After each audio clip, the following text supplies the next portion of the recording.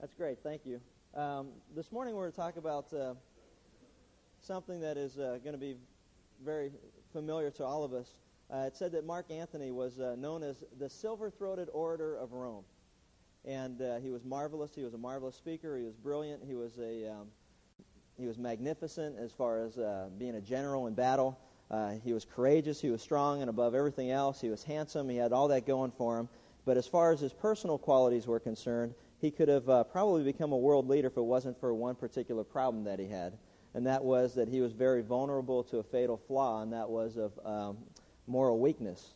So much so that on one occasion his personal tutor got in his face and he said, "Oh, Marcus, you colossal child, you're able to conquer the world, but you're unable to resist a temptation." And I think that kind of speaks highly of what type of problem we're going to discuss this morning, and that is the problem of temptation. You know, that problem is certainly not limited to Mark Antony, and it certainly isn't limited to just a handful of us, but it's something that every one of us struggle with and we have to deal with. And no study of the book of Proverbs would be complete without taking a look at what God has to say about the problem of temptation, particularly in the matters of temptation and seduction and immorality. And it's a difficult topic, but it's one that I would encourage you to pay strict attention to, and also to encourage you to invite people 2 weeks from today as we put this whole thing together. And if you've got children, high school age, junior high school age, I'd encourage you to bring them because for some reason, we hesitate to discuss this with our kids, and yet they hear it all around them every day when they go to school. So it's better that they hear it straight from what God has to say, and truthfully and candidly, than to hear it in any other way. So that's what we're going to be discussing. It's the characteristic, I think, of man and our depravity to mess up everything that God gives us that's good. And that's really the struggle or the battlefield between doing what's right before God or doing what we think is going to be pleasing to ourselves. And one of the greatest gifts that God's given to the human race is that of sex and marriage. And I don't think it's any coincidence then that in this particular area that we find ourselves in the midst of a tremendous battle between the forces of good and evil, between those who want to do what's right before God and those who are struggling with doing what's right before God, but then struggling with the temptation of doing what seems to be right to themselves or pleasing ourselves. And it's just not in the area of immorality or seduction, but it's in every area of life. On one side, like the Apostle Paul said, man, I want to do what's right, God, but man, I'm really struggling. I want to do what's right, but I keep doing what's wrong. What's wrong with me? Is it a problem that I just have? And the good news is, no, it's a problem that we all have. And that's a wonderful thing to know, that we're just as messed up as the next person sitting next to you. Isn't that a great thought? Look at the person next to you and look at them and say, they're just as messed up as me. Now what you probably want to do is move a couple seats over, because that's a frightening thought when you know how messed up you are. But that's the truth. As you look around, we're all messed up. And that's the nice thing about what the Bible has to say in the problem of temptation. Let me just kind of give you some basics here as I kind of lay this all out. The Bible says that God created us with sexual desire. Yet there's two types of people. There are those who have sexual desire, and there are those who do not. Now, how do you know if you're one or the other? If you're sitting there thinking, there are people that don't have sexual desire, then you're not one of those people. That's the easiest way to, lay it all out. In fact, I ran into this cartoon. I thought it was great. This kind of sums it up. Here's this couple coming out of church, standing there talking to the pastor. Well, Tony and I met this morning during Greet Your Neighbor time. Would you like to marry us? There are some that really have that, desire, and trying every way they can to figure out a way that's right to express it. But as we go through this, the other side of it is those who go, I don't know what the big deal is. I don't know what the struggle is. I don't have any problem. Well, then you're obviously not a person that has sexual desire, strong sexual desire. 1 Corinthians 7 says that you may be a person that God's gifted to remain celibate all of your life for the purpose of serving God. So, that's really the easiest way to identify it. And the fact that the majority of people laughed indicate that the majority of people don't have the gift of celibacy, but have the gift of expression. And so somehow or another, we got to figure all this out. Now, the problem is, let's take all those people that are in this category that have the gift of expression. All right? And that's not biblical, so that's just coming from me. But the gift of sexual desire. Now, in that group of people, are going to be people that have very strong sexual desires, intense sexual pressure, and yeah, I know. This is an easy subject to discuss. You come up here and you do this. But they're going to be those who are really struggling with it, right? And then there are going to be those who don't struggle with it on an ongoing basis, but in the right circumstance or wrong circumstance with the right enticement, when the baits drop before you, it's going to be a struggle.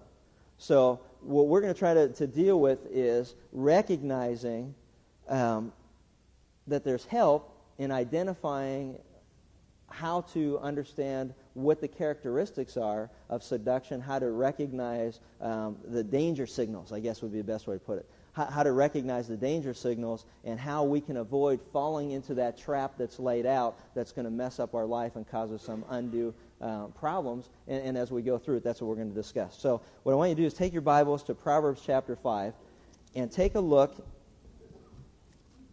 at what the book of Proverbs has to say about this whole matter of the problem of temptation as it relates to,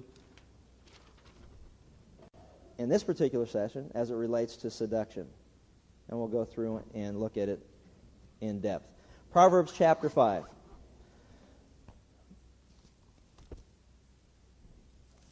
There's no question about it. If you deal with this or struggle with this in your life, you need help. We all need help. And there's a lot of insight that we'll gain by looking at what God has to say. Proverbs 5, look at starting with verse 1. My son, give attention to my wisdom and incline your ear to my understanding, that you may observe discretion and your lips may reserve knowledge. For the lips of an adulteress drip honey, and smoother than oil is her speech. But in the end she is bitter as wormwood, sharp as a two-edged sword. Her feet go down to Sheol, her steps lay hold of Sheol. She does not ponder the path of life, and her ways are unstable, and yet she does not know it. Now then, my sons, listen to me, and do not depart from the words of my mouth. Keep your way far from her, and do not go near the door of her house, lest you give your vigor to others, and your years to the cruel one. Lest strangers be filled with your strength, and your hard-earned goods go to the house of an alien. And you groan at your latter end, when your flesh and your body are consumed. And you say, how I have hated instruction, and my heart has spurned reproof. I have not listened to the voice of my teachers, nor inclined my ear to my instructors. I was almost in utter ruin in the midst of the assembly and congregation. See, God is warning that there's characteristics that are involved, or warning signals that we need to look at and need to understand. Because if we don't, we're going to be in the same position as this man who says, man, you know what? I didn't listen. When they warned me about this is the way it was, I didn't listen to what they had to say. When God warns us and we say, man, you know what? That's exactly what God said. God knows what we're all about. He made us. He knows what our problems are. He knows what the weaknesses are. And he says, be careful and recognize that these are the dangerous areas of life. And yet when we don't listen to him, when we fall into the trap, we say, man, I wish I just would have listened to what he said. Now I hated instruction. I spurned his reproof, and now I'm living the consequences of it. And man, what am I going to do about it? And God, he goes on and says, drink water from your own cistern, from fresh water from your own well. Should your springs be dispersed abroad, streams of water in the streets? Let them be yours alone, and not for strangers with you. Let your fountain be blessed, and rejoice in the wife of your youth. As a loving hind and a graceful doe, let her breast satisfy you at all times, and be exhilarated always with her love. For why should you, my son, be exhilarated with an adulteress, and embrace the bosom of a foreigner? For the ways of a man are before the eyes of the Lord, and he watches all of his paths. His own iniquities will capture the wicked, and he will be held with the cords of his sin. And he will die for lack of instruction, and in the greatness of his folly he will go astray. Tremendous passage on warning us about the dangers of sexual immorality and seduction and all that goes along with it. And the reason that it's important that we understand this is we need help. Because there isn't a day that goes by that you cannot see or read in a newspaper or listen on the news of the sexual misconduct of people around us. And it breaks your heart when you think about it. You know, being a coach and being involved with athletics, to read recently of a coach in Hemet and his wife that were accused of providing sexual favors for some of his players. You stop and you look at that and say, what is going on around us? You look at that and you look at this article that I read recently in the L.A. Times about Lakewood High School. And this the headline was, "Teen Boys Say Sex is an Everyday Thing." Question is, are the alleged actions of the Points for Prestige Spur posse in Lakewood an isolated case, or are adults oblivious to the realities of youth sex? It says the truth about what happened at Lakewood High may never be known, but the claim that some members of the, quote, Spur posse slept with dozens of girls and used points to tally their sexual encounters have provoked amazement, outrage, and fear. It's not that, quote, scoring sex is something new, but it seems to have taken on new dimensions. Getting to first base, second base, or going all the way has apparently given way to the faster pace of basketball or even Nintendo. The leading Don Juan of the Spur posse claims almost 70 points, meaning sex with 70 different girls. The question is this an isolated case, or are we as adults oblivious to what's going on with our youth? One other individual that was interviewed said, well, I think that's an exaggeration. 70 points, I mean, that's not even possible. That's not the average. When questioned what the average was, he said the average is more like 30, not 70. And you read this and say, sex, according to this individual, has become one of the main things in how we're growing up. It's just, quote, an everyday thing. To be sure, many teens don't have dozens of sexual partners, and many don't engage in sex at all, but for a sizable number of others, sex has become commonplace. According to a study released last year by the National Centers for Disease Control, 54% of U.S. students in grades 9 through 12 have had sex. 7 out of 10 high school seniors. It says a 1988 survey of sexually active males aged 15 to 19 found that 27% had 6 or more partners. Los Angeles-based psychiatrist Mark Golston says part of the problem is, quote, an escalation of everything that plays to the senses. Roller coasters of the 90s dwarf the roller coasters of the 50s. Scary movies are far more gory than their predecessors, and, quote, what was kinky in the 50s or 60s is now on primetime television today. The 1990s ads are more of a time of urgency than the 50s or 60s. Teens are more concerned with grabbing onto something than holding on, because you can't hold on to anything. Parents can't hold on to their marriages or their jobs, so youngsters grab for the quick score today instead of holding on for the longer-lasting ride. And on it goes. Recently in Louisiana, a judge ruled that the abstinence message in high schools violated the separation of church and state. Even though the federal government approved the brochures and flyers that were handed out, he ruled in his district that it was a violation of church and state because the abstinent message is strictly one of religion and nothing else. Why discuss it? Because there's so much distortion that we need to have a real clear understanding of what's true. There isn't a day goes by where we don't read something. Oh, here's one yesterday. I heard this on the news last night. University of Virginia are debating over a policy to prohibit faculty members from having sex with their students. They're debating it. They may pass it. They may pass it as a policy. See? It's one of those subjects. They may pass it as a policy. Isn't a day goes by we don't read something about homosexuality, or we read about or hear of someone leaving their husband or wife for someone else. We don't read about molestation and rape and AIDS and venereal disease and, you know, the sad tragedy in Sherman Oaks where here's a woman who went to an ATM machine and she was murdered when she got there. She was 12 weeks pregnant, and what do? They interview her boyfriend who lives with her. You know, it's become so accepted in society that it's so commonplace that we don't even question or think about it anymore. And we need to understand what God has to say, because it's only the truth that's going to help us, and it's only the truth that sets us free, and it's only the truth that's going to send us on the course that's going to be better for everybody. The problem is that we've got a handful of people who somehow or another have relegated purity, sexual purity, or fidelity to a handful of religious fanatics.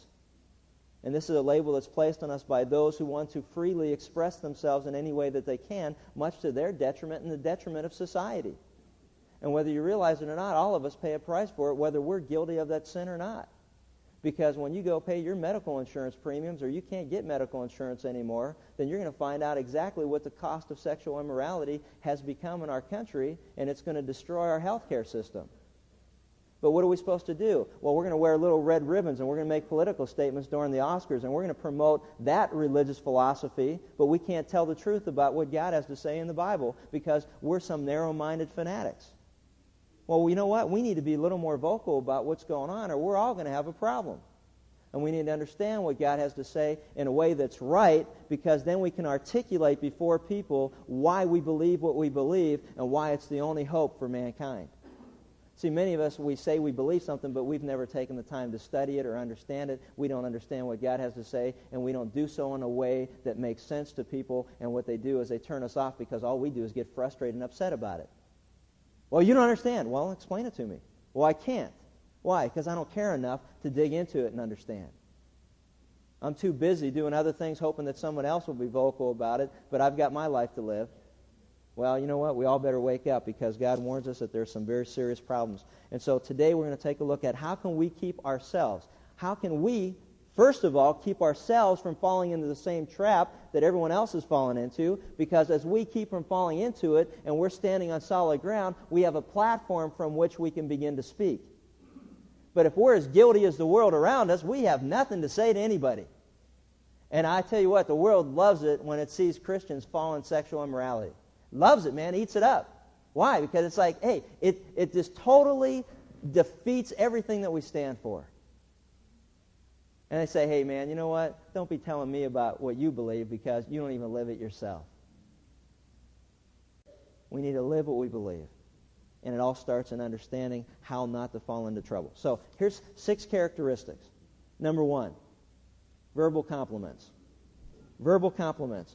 If you've got your Bible, look at Proverbs 2:16. We'll go through 5:3, 6:24, 7:5, and 21, and we'll just go through it and listen to what God has to say. Number 1, the first characteristic of sexual seduction is that of verbal compliments. Proverbs 2:16. The purpose of this instruction is to deliver you from the immoral woman, from the seductress who flatters with her words. It's real important. We talked about it last week. We need to be, as Christians, men and women who encourage one another. We need to build one another up. We need to encourage one another. We need to compliment one another. We need to do all of those things, because God knows we need that. We need to give each other a good pat on the back, and to be there when we're down, and to be there and to lift each other up. That's our responsibility, to bear one another's burdens. We need to do that. But there's also a warning here, and that is that there are compliments that are not rooted in helping those who are down, but there are compliments that their root and their source of the compliments is to entice another person, to seduce another person, to flatter another person for the purposes of sexual immorality. And God warns us about it and is very clear about it. Proverbs 5:3, for the lips of an immoral woman drip honey, and her mouth is smoother than oil. Proverbs 6:24, to keep you, the instruction is to keep you from an evil woman, from the flattering tongue of the seductress. 7:5, that they may keep you from the immoral woman, from the seductress who flatters with her words. With her enticing speech she caused him to yield. With her flattering lips she seduced him. See, it's evident as you go through this that seduction begins with verbal compliments. Not compliments that are rooted in an effort to encourage somebody, but compliments that are rooted in a desire to seduce, to entice, to deceive. It's kind of like, hi, you look nice today. Well, nothing wrong with that. No, you look real nice today. No, you look very nice today. You know, you kind of throw it out and to see what happens. It's kind of testing of the waters, you know. You throw the bait out and see what kind of response that you get. It's not, hey, you look nice today, and you're saying it because you want to encourage that person, because maybe they do look nice today. But we've got to be very careful about why we say what we say. What's really the root or the motive behind the compliment that we're sharing with another person? God says, man, you know what? It's kind of like we need to understand it. It was funny when I was speaking at a high school retreat recently in Utah. They had a game. This was a high school game that they played, and it was to share your best pickup line with one of the gals. And they would take these 6 guys out of the room, and they would come in one at a time. And it was kind of all part of the joke that they were doing. But it was to share their best line. Best line. Well, what's that mean, their best line? Well, the best line is to try to get what you're trying to get out of a person by sharing with them hey, do you come here often? What's your name? How you been? It's like, well, where's this all going? Not because I want to compliment you, but the best line of the night was this kid was probably 13, 14 years old, goes up to this girl and goes, are your feet tired? And she goes, no, why? He goes, because, babe, you've been running through my mind all night.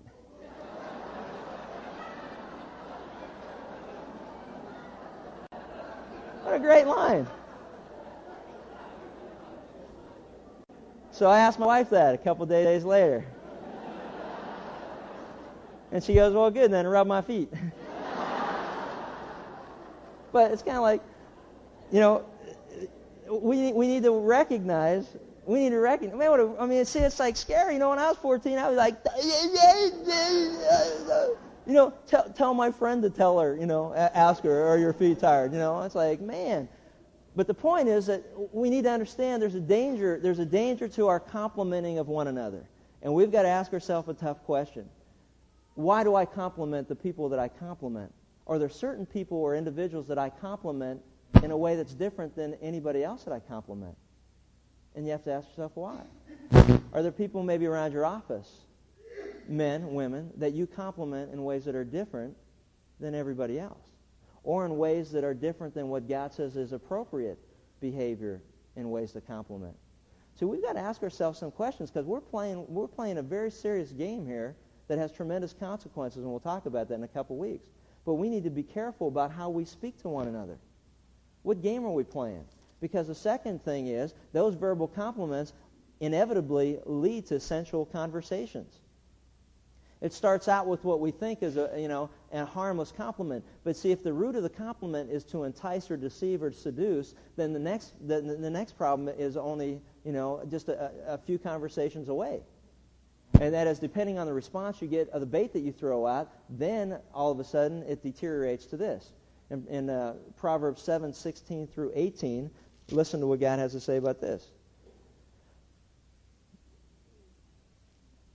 I have spread my couch with coverings, with colored linens of Egypt. I have sprinkled my bed with myrrh and aloes and cinnamon. Come, let us drink our fill of love until morning. Here's a gal that is not complimenting this young man anymore, but the conversation has lent itself to one of seduction. It's not, how are you doing? You look nice. It's, hey, you know what? Let's have sex. And that's exactly what she's saying. Why don't you come over and I've got everything ready. We're going to have a great night tonight, and let's jump in the sack. And let's make love, is what she's saying here. Let us drink our fill of love until morning. Hey, let's just have sex all night. That's what we're going to do. And she's throwing this out to this naive young man who is like, oh, you're kidding. Whoa. And God's warning, hey, you know what? While that may be your fantasy, if that becomes a reality in your life, you better run from it because you're heading into danger zone, buddy. And we need to understand that because this is a very serious problem. Sensual conversations are no longer those where there is a hidden meaning to what's being said, but it's blatant and it's obvious and it's bold and it's brazen and it's no escaping from it because that's exactly what it is. And there are many of us that are playing that game. And it's just a matter of waiting to see what kind of response takes place. God says we need to be careful about that because this conversation is not rooted in anything other than the purpose of having sex with another person. And if you don't think that sensual conversation, and there's a lot of ways to do it too. How do you think these what are they, 976, 900, whatever kind of phone numbers they are, these sexually explicit phone conversations that you can call and people talk dirty to you? I mean, what's the purpose of that? Hey, listen, if that didn't turn people on and sexually explicit conversations didn't arouse the curiosity of the sin nature that we have, then guess what? No one would be calling them. There's something to be said about that. And so we also need to be aware of the danger that's involved in such conversations, and there should never be a conversation that takes place between believers or in the presence of a believer that has to do anything with sexually explicit conversation, whether it's testing, whether it's flirting, whether it's teasing, whether it's telling dirty jokes at the office or in the locker room or wherever. Hey, man, there's no place in the vocabulary or conversation of a man or woman of God for any of that nonsense. Because all we're doing is we're falling into this trap, and these are characteristics of seduction, and God says, I want to warn you about this, because if you're flirting, you're teasing, you're playing those stupid games, then the next thing that's going to happen is you're going to find yourself in all kind of hot water, and then you're going to say, man, how I hated instruction and how I spurned reproof. What a stupid person I was. Number 3, it also involves weak commitments. The characteristics of seduction involve weak commitments. There's an instability in the life of those who fall, whether you fall into it, whether you run into it, whether you jump into it, whether you leap into it. Well, however you fall into sexual immorality, there at the root of all of it are weak commitments. And in Proverbs 5:6, God says this, "Lest you ponder her path of life, her ways are unstable, and you do not know them." He's warning this young man, saying, hey, look, don't fall for this sweet talk of this gal. Don't fall for these compliments. Don't fall for the sensual conversation. Don't fall for any of this. Because let me tell you something about her that you don't know. She is unstable. She's a Looney Tune. She's got some problems. She's Glenn Close. Not the Glenn Close, but the character she played in Fatal Attraction. I mean, she's a nutcake. And you think you're just going to go off and secretly do something and you're not going to have any ramifications or consequences. You're living in a dream world, you idiot. Living version. That's true. God says, man, you better wake up before it's too late. Proverbs 7:11. She's loud, she's rebellious, and her feet would not stay at home. Now, I think this is interesting because guess what? God's not talking about some street-side prostitute here. He's talking about, a wife. He's talking about a homemaker. He's talking about a mother. He's talking about a woman that's married. She won't stay at home. Her husband's gone on a business trip. She's unstable. Proverbs 7:19 and 20. My husband's not at home. He's gone on a long trip. He's taken a bag of money with him, and he'll come again on an appropriate day. Man, he is gone. I know when he's coming back. We don't even have anything to worry about. This guy's out of town. He's on a business trip. Come on over. Let's have sex. God says, man, you know what? There's a weak commitment that's involved. The weak commitment starts with this woman to her husband. There's no commitment there. But for this man who is a man of God, the commitment level that he has to have is, I can't do what's wrong before God. I got to do what's right. See, it's a sign of instability in the life of a believer who is living in sexual immorality of any kind. There's something wrong there. And in fact, what it is, it's spiritual. In fact, let me add this to it. I don't have it on here. But number 4, the fourth characteristic, is spiritual confusion. Spiritual confusion. I want to address this, and I want to talk about it because if you're a Christian, then this applies to you and to me. Many of us can easily rationalize, justify, make excuses for some of the most wrongful behavior that the Bible warns us against. And we can do it in ways that deceives ourselves into thinking that, hey, you know what? I'm still right with God, and there's not a problem in my life. For those that know the Bible, they look at men, they look at guys like David, and they say, look, hey, David committed adultery, and God still calls him a man after his own heart. We read the Bible and we say, hey, you know what? It's by grace that we're saved, man, through faith. It's not how we live. It's important. It's the fact that Jesus died for us. Hallelujah. Praise God. And that's true. And we say things like, but, God will forgive me for it. And we continue on doing things that we know are wrong before God, but we somehow or another are so confused by what we're doing that we think it's okay and there's not a problem there. And God says, man, you know what? You are spiritually confused when you're at that level. This woman says in Proverbs 7:14, I have peace offerings with me. Today I've paid my vows. Man, you know what? Everything's right with me before God. I don't have a problem before God. There's not a problem here in my life. 7:15, so I came out to meet you diligently to seek your face. She says out of one side of her mouth, hey, you know what? Hey, I'm a Christian. Everything's right with me and God. And out of the other side of her mouth, she's saying, hey, come on over and let's have sex while my husband's out of town. And we sit and we smile and we smirk and we giggle about how stupid that is, and yet we are just as guilty of the same thing. And let's just take the whole scale of everything that God tells us about, everything that we've studied so far. Out of one side of our mouth, we say, hey, we're right before God, and on the other side of our mouth, we are critical, we're backstabbing, we're intensely persecuting toward other believers, and all this kind of garbage comes out. One side of our mouth, we say, hey, we're right with God, and the other side of our mouth, we lie in our daily conversations.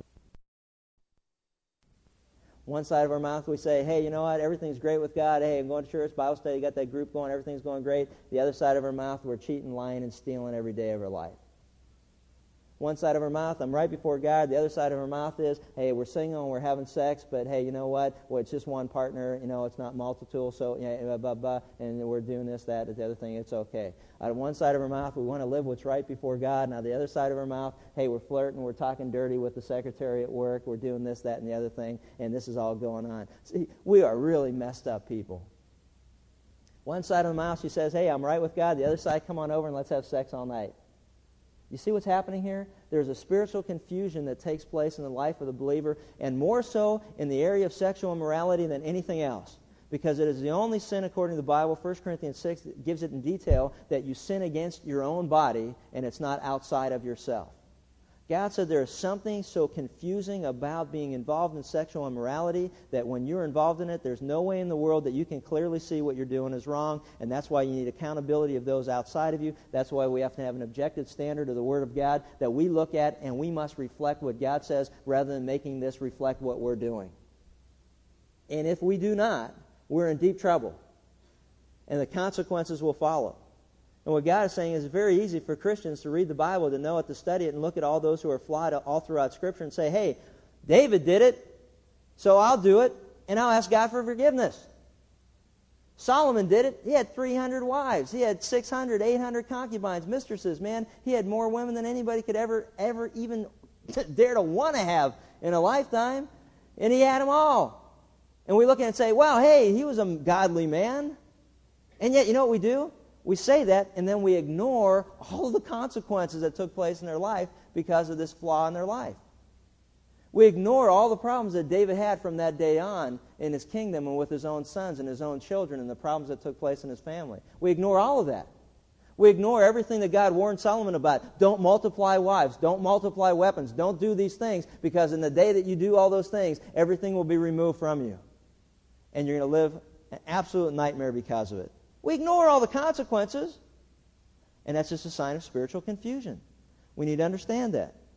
Number 4, or actually this would be number 5. We also must understand that a characteristic of seduction is that of immodest clothing. Immodest clothing. You know what? I want to come back to the spiritual confusion thing. Well, maybe next time we get together, because there are some very real questions that are being asked by high school kids, by college students, by single people. I had a mother of a high school student come to me once, and she said, "Hey, you know what? We're having this conversation with our son, and it's a very difficult conversation, but it's kind of like, hey, what's wrong? I mean, at what point or where do we cross the line in our sexual activity with those who we're dating, those who we're becoming close with? At what point does it start to become a problem?" And that's a very real and very honest question. And she said, we play these. This is a sign of spiritual confusion. We play these games. It's kind of like first base, second base, home run. If we go to first base, it's okay. Second base, okay. Third base, okay. But if you hit a home run, then that's a sin. That's wrong before God. What's right? What's wrong? And what's amazing to me, and it's not really that surprising because of what God has to say, is that there's these gymnastics take place in our own mind as far as what's right and what's wrong. And all of us at some point in our life have drawn lines and said, oh, this is okay. To this point, anything beyond that is wrong. But once we get close to that line, we don't see it. It becomes obscure, so the line changes and moves back a little bit further. And so what used to be wrong is no longer wrong, and what we thought was going to be wrong isn't wrong. And then, we're so far beyond it that in the heat of passion, we don't even recognize what line. What are you talking about? And there's a debate even in the high school program at our church and at churches all around us with kids that are saying, hey, is it wrong to French kiss? Is it wrong to have oral sex? Is it wrong to manipulate and stimulate one another sexually? Are those things wrong, or is just sexual intercourse wrong? Those are very real questions, and they're being asked by your kids, and we need to deal with it and address it. What's wrong? What's right? Well, the Bible is very clear, and this is the one thing that I throw back to everybody, and that is this. If you have to ask whether something's right or wrong, then it's wrong. That's about as good a safety device that God can give you. If you know Jesus Christ is your Lord and Savior and the Holy Spirit of God lives within you, when you reach a certain point in a relationship, you're going to be convicted about it, and you better not ignore that conviction, because once you do and become callous to it, then nothing's going to seem right or wrong anymore.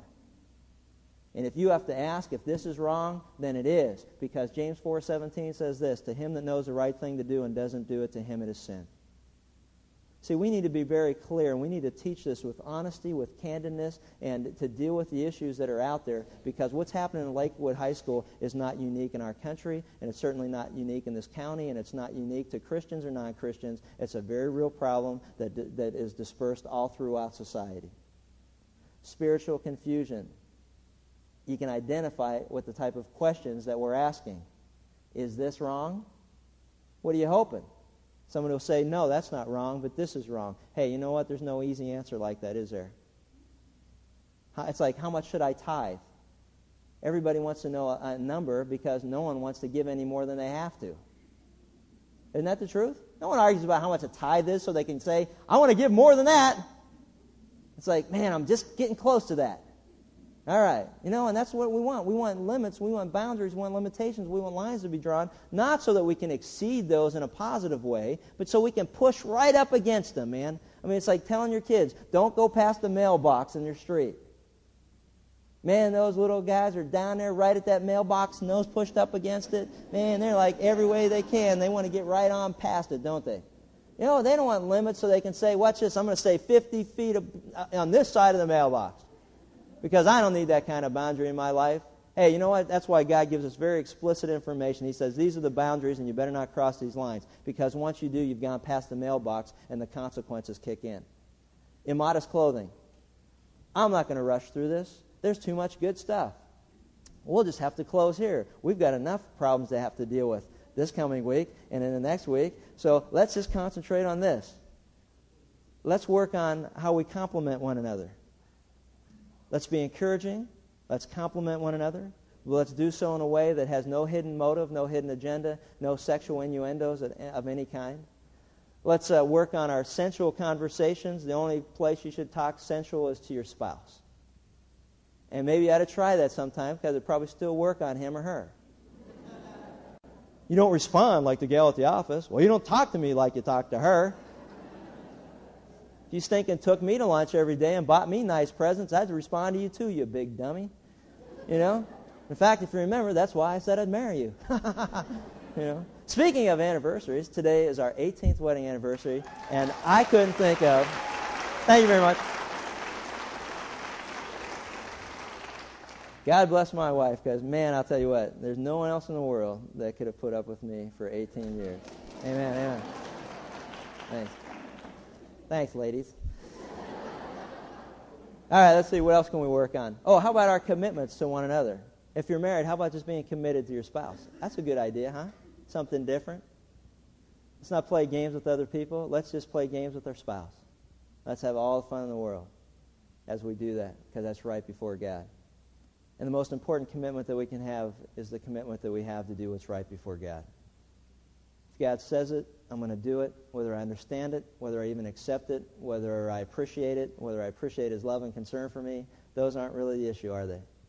Because as any parent knows, those who love their children and want to do what's best for them give their children guidelines, give them direction, give them boundaries. And our kids don't have a clue sometimes why we do it. But we know we love them, and we know we want to do what's best for them. And you know what?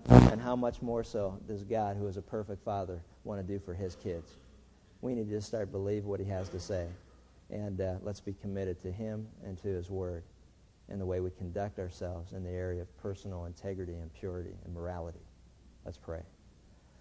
Father, thanks for this opportunity to be together.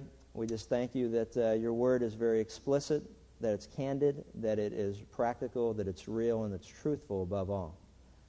God, help us to see where we fall short as we fall into this trap of seduction. God, where we're guilty of these characteristics, may we confess them, agree with you that they're wrong, may we repent from them and just stop doing them. God, help us to see that you care for us more than we'll ever know or understand. God, we just thank you as we look forward to this week as we celebrate the resurrection of our Lord and Savior, Jesus Christ. That He is God, that He is risen, that He's alive today, and that He wants to give hope and direction in the lives of those who have no hope. God, may we never forget that message that Jesus is alive, and there's no other, quote, religious leader that ever lived on the face of the earth that makes the same claim. Not only is He alive, but He is alive through us and in us if we have come to believe in Him and trust in Him. God, we just thank you for the presence of your Spirit, that he indwells every believer, that he gives us the power and the courage and the control to do what's right before you, particularly in the area of sexual practices and behavior. God, we need help, and we just thank you that you give it to us when we allow you to live through us. Thank you for your word. Thank you that it's real. Thank you that it works, and thank you that it prevents or protects us from the consequences of disobedience. God, we just thank you for all these things and praise you in Christ's name.